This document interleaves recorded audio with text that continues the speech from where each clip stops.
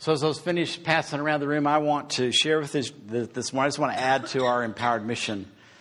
And just want to share, building off of last week. And some of you weren't here last week, but I'm going to give you a little snippet of last week. And it wouldn't let go of me. So I want us to talk about the empowered mission of growing a fruitful and weedless vineyard. Mary Ann asked me, well, are you going to share about like going to the national conference? And I'm still kind of stewing on that. It was a week ago I came back. We have a leadership meeting this Friday night, and so I'll share more, just kind of unpack more. I wanted to do it with our leaders first, but I can give you the highlight. So I got to see the Bryant family. Some of you don't know the Bryant family, but the Bryant family were with us for about 5 years. They started giving birth to kids. Their first child was Lucy. Lucy is this blonde-headed, curly, bubbly, infectious child. And so I was going to have dinner with the Bryants. And so I was waiting in the lobby of this very large church in Denver. And here came Lucy across the mezzanine. And she's waving. And I'm just, my heart's starting to race fast. And then there's this long staircase. And so she's, bouncing down the staircase with Noel. And she got close to the landing. I got down on my knee. She hits the floor, runs across, almost knocks me down, jumps into my arms. I thought, man, this is the whole reason I came to Denver was for this song. It was so great. Now, Molly, their other second child, another Molly in the world, is great, but she's not walking yet, so we're not connecting yet. But anyway, that was really great. But I could tell you two things. One, I'm going to read you a prayer that just is kind of the beginning of just the heart of what the national conference was, and then I want to give you a statement which then ties into where we are. But this is a prayer. It's a new song that was written for the national conference. God of our mothers and fathers, come now and move among us. What you did before, come and do once more. We want to be part of your story. God of our mothers and fathers, show your glory to your sons and daughters. What you did back then, come and be again. We want to see your power in our presence. In our day, in our time, come and move in this place. Come and move, God. Move, God. Move, God, in this place. God of our mothers and fathers, send your Spirit just like you promised. You can have your way. Visit us today. We want to see your power in our presence. God of our fathers and mothers, come be our God. God of our fathers and mothers, come be our God. And this is what I really want you to hear. Come take the vineyard you planted and make us new wine.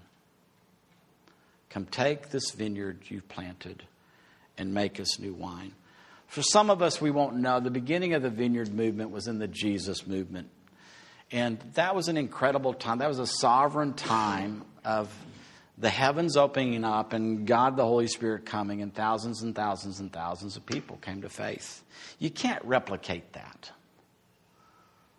You can't make that up. You can't put revival on the marquee of your church building and God's going to... that doesn't happen. But the heart of the vineyard is God, which I think is really interesting for us because I would love to see that sort of just an overwhelming response to the good news of Jesus in our city. We have thousands and thousands of people moving in. What a great time to get to know people and for people to come to know Jesus. So kind of what I walk away with is that as a movement, we partner with the Holy Spirit. That's it. That's one of our core values. We partner with the Holy Spirit. And I'm really, really grateful that, as I'm away, I'm so grateful that Otto and Becca are taking care of teaching here. They did a great job. And then Becca, I don't know if this hit you like it hit me last week, but she said, remember, we're the garden, not the gardener. So it's really not our job to bear fruit. It's the gardener who we say, I'm in the garden, and through your care of me, I will bear fruit. That's a pretty incredible thought if you think about it. It was just amazing. So I want to just take that thought and just expand it a little bit this morning. Once we've been grafted into the vine, that vine, the Bible teaches us, is Jesus. Once we've been grafted in, and it just comes by confessing trust in Him. I feel very fortunate. I remember the day, the time, the place when someone asked me, would you like to follow Jesus? And I said yes. I was 17. My family was largely unchurched.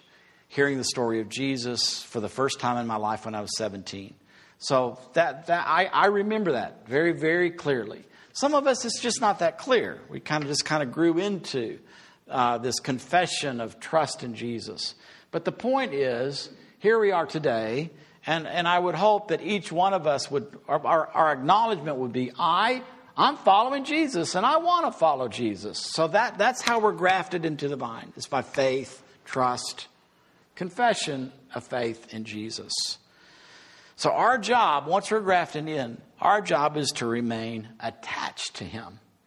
Our job is to remain in relationship with Him, as the Father does the work of the gardener, which results in the bearing of good fruit. There's a good result. Something better comes out of our life in that process. Now, the question would be, how do we remain attached to Jesus?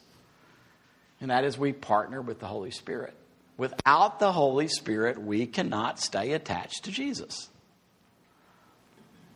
He helps us remain in relationship with the Father and the Son. We're going to learn today that we're just going to get the encouragement from Paul's letter to the Galatians. We're to go about life in relationship with the Holy Spirit. It's like walking through life with your best friend. I'm in relationship with the Holy Spirit. That means I know the Holy Spirit as a person, not a concept, not a power, but a person. And I go about life, all of life, wherever I am, go about life in relationship with the Holy Spirit. Which then means I follow the lead of the Holy Spirit. I live by the Holy Spirit. And we're guided by the Holy Spirit. So all of those are the ways that we stay attached to the vine, to Jesus, and we're in a position then to bear fruit. So Galatians 5, verse 16 to 26 is where we're going to be. And I'll put it just in paragraphs. So this is what Paul writes to us. This is the word of encouragement to us. My counsel is this: live freely, animated and motivated by God's Spirit. Where the Spirit of the Lord is, there is freedom. Now, if we're in a churched environment and we feel bondage, guess what?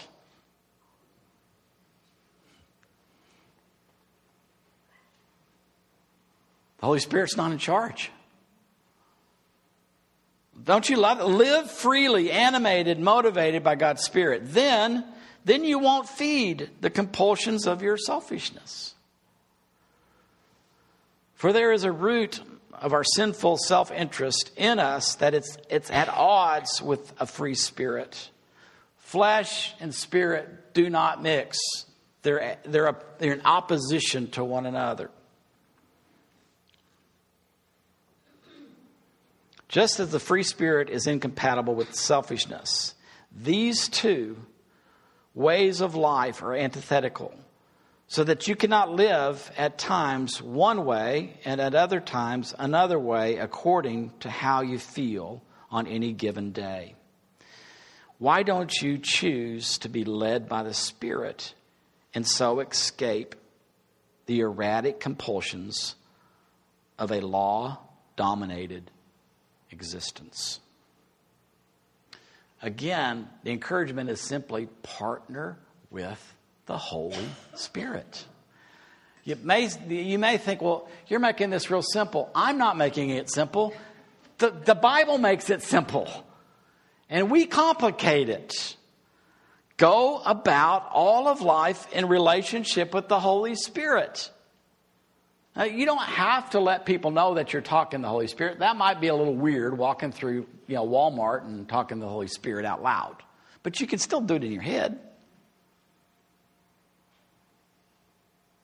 Go about all of life. Follow the lead of the Holy Spirit. Now, this is what's so incredible to me. When we partner with the Holy Spirit in these ways, we do not feed the compulsions of our selfishness. If I concentrated all day on all the weeds in my life, and I just got busy trying to pull out all the weeds, that's my concentration. Guess what? I wouldn't pull them all out. The faith that we have in Jesus focuses on, don't focus on your failure, focus on the one that can move you beyond it. So that when those selfish things rise in me, if I will say, Holy Spirit, I'm about to be really selfish. Help me. Guess what?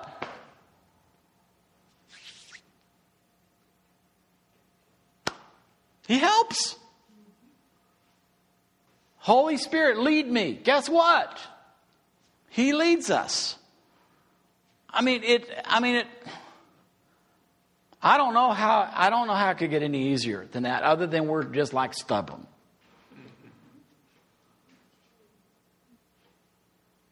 The weeds in our garden are uprooted, not by us, but by the gardener. Our job is to stay in relationship with the Holy Spirit, to put our focus there. The weeds, if we choose, can grow. And this is not like a very encouraging list. So you ready for a little discouragement? If we choose not to live in a relationship with the Holy Spirit, then it's obvious what kind of life develops out of trying to get our own way all the time. Repetitive, loveless, cheap sex.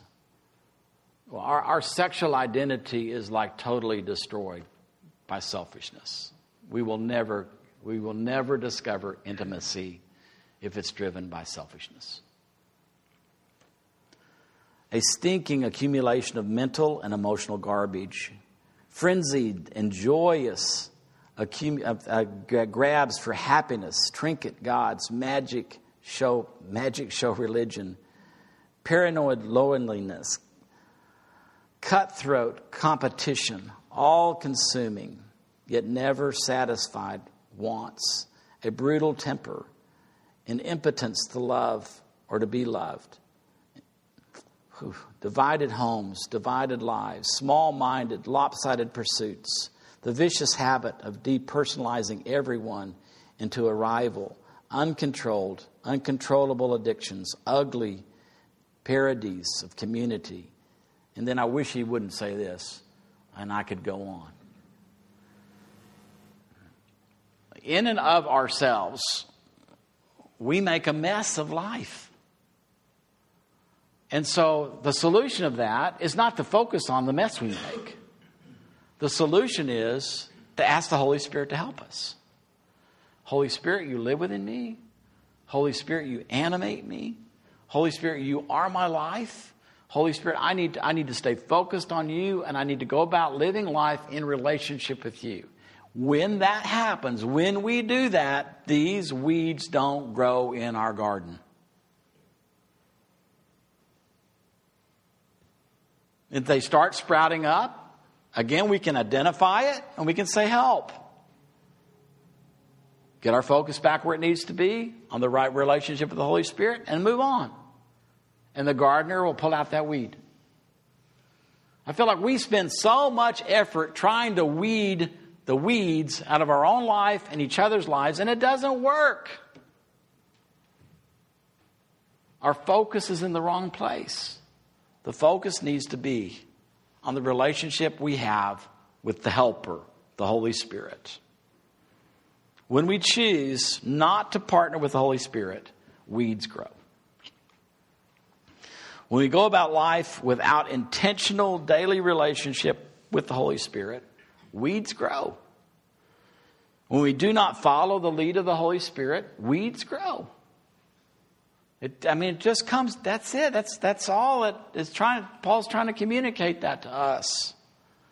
But then, if we are following the lead, if we're living intentionally in that relationship with the Holy Spirit, then we begin to see a fruitfulness. But what happens when we live God's way? That is, in relationship with Him, dependent upon Him, asking Him for help. He brings gifts into our lives, much the same way that fruit appears in an orchard. Things like affection for others, exuberance about life, serenity. We develop a willingness to stick with things, a sense of compassion in the heart, and a conviction that a basic holiness permeates things and people. We feel ourselves involved in loyal commitments, not needing to force our way in life, able to marshal and direct our energies wisely. How does love, joy, peace, patience, kindness, gentleness, faithfulness, how does that grow in our lives? How do our lives become fruitful and weedless? Again, you partner with the Holy Spirit. We partner with it. We live by the Spirit. And then you could put in parentheses, we die by the flesh. Flesh kills. Spirit brings life. We're guided in all of life by the Holy Spirit. We're the garden. And the gardener tends us until there's fruit. Our job is to stay faithful in relationship with the Holy Spirit. That's what we get to do. We get to choose. Today, I'm going to live in relationship with the Holy Spirit. Now, we have an allotment in the garden. An allotment is a British term. So we have friends in England. They get really excited about their allotment. Nobody has a very big yard. And so in a neighborhood, they'll have a neighborhood garden, maybe an acre, and then everybody has their little plot, their allotment. I want you to keep that in your mind. Legalism is helpless in bringing this about and only gets in the way. That's a powerful statement. If we try to legislate getting the weeds out, we try to legislate getting the fruit on, it's not going to work. Among those who belong to Christ, everything connected with getting our own way and mindlessly responding to what everybody else calls necessities is killed off for good. Crucified. We want that selfish impulse, that flesh, to be put on the cross, dead. Since this is the kind of life we have chosen, the life of the Spirit, let us make sure that we do not just hold it as an idea in our heads, or make sure that it's not just an idea in our head or a sentiment in our hearts, but work out its implications in every detail of our lives. That means that we will not compare ourselves with each other as if one of us were better and another worse. We have far more interesting things to do with our lives. Each of us is an original. So that's where we together as a local community are God's garden. You have a plot. You have an allotment. Now, if I walk around and I just notice, George has, he has a green thumb. And so George, he's really producing a lot of fruit. Susan could relate last week with Becca with the black thumb. I can't grow in, so then Susan, there's not much growing in her garden. If we spend our time walking around and noticing what is in everybody else's allotment, then we're going to miss the point, right? So together, we're the garden. We're each in our own allotment, but each of us, again, connected to one another. We've got to make a choice. And again, I just want to make the choice as simple as I believe the Bible is making it. Let's choose to go about life in daily relationship with the Holy Spirit. How many of us struggle with saying, "Our Father in the heavenlies"? How many of you struggle addressing our Father in heaven? Anybody have trouble saying that? How many of us have trouble saying, "Lord Jesus"?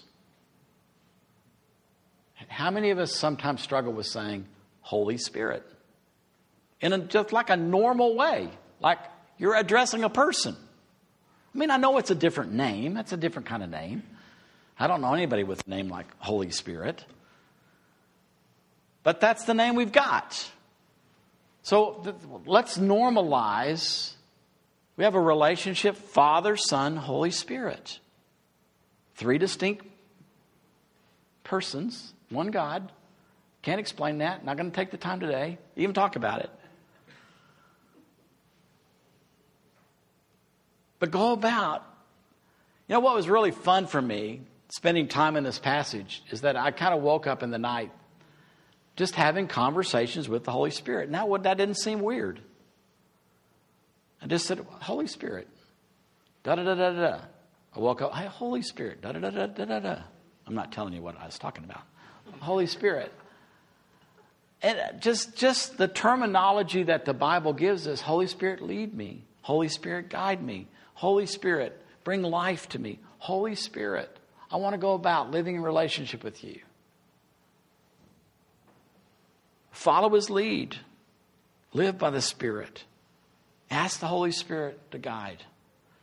And maybe the most fundamental thing that any of us could do is just when we get in a pickle, to say, "Holy Spirit, help me. Holy Spirit, help me." And if you say that 1,000 times in one day, guess what? He's going to be glad to say, "I'm glad to help you." He never gets tired of us asking him for help. He never gets to a place that says, "Well, you ought to be able to do this by yourself now." That he doesn't get to that place.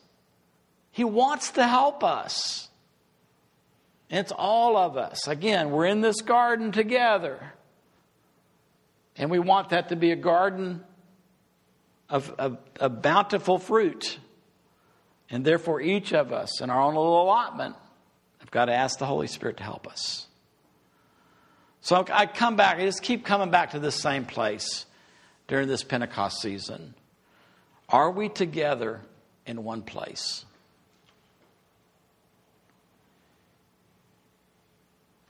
Is this something we can do together? We got to do it individually. I mean, I'm not going to be following you around tomorrow to remind you to ask the Holy Spirit to help you. But can we do this? So I truly believe that what God is looking for communities of people who say together, "We can do this." This week, we're all going to commit to asking the Holy Spirit to help us as we go about living our individual lives, but we're still connected. Holy Spirit, help us. So if you can make, I'll go for at least just one time this week. Ask the Holy Spirit to help. If you can do that, I just stand up. If you can make that commitment, I can do that. One time this week. Now, it would really be great if we knew what time that was going to be and what day, because then we could all do it together. But I truly believe strongly, and this is what this season of Pentecost has done to me. I believe that part of the outpouring of the Holy Spirit was that that 120 disciples, they were in the same place in heart, in mind, and physically, and the Spirit of God filled them. I believe, come fill your church once again, that prayer we sang. I think the church is in desperate need of being filled again by the Holy Spirit. And the way that we can participate in that is that we can just be together in simple ways in one place. Holy Spirit, help me. If that can become something that you and I begin to live with in life, I believe that's a contribution to inviting the Holy Spirit to come again and fill the church and begin to share the best news that the planet's ever gotten to the cities around us. All right? Well, Holy Spirit, we come to this place. We've said yes, we can do this. But I know that without your empowerment, we can't do this. So Holy Spirit, come. Would you come and empower each of us and empower all of us so that this simple commitment that we've made would become a reality in our lives. And I pray that we would learn just simply to know you, to talk to you, to listen to you, and especially to ask you for help. Help us, because you're the helper. That's what you're here to do.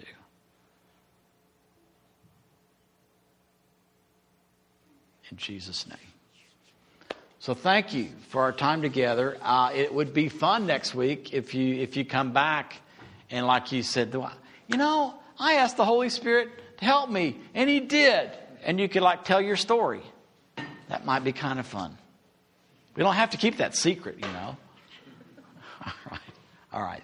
Thank you very much for our time together.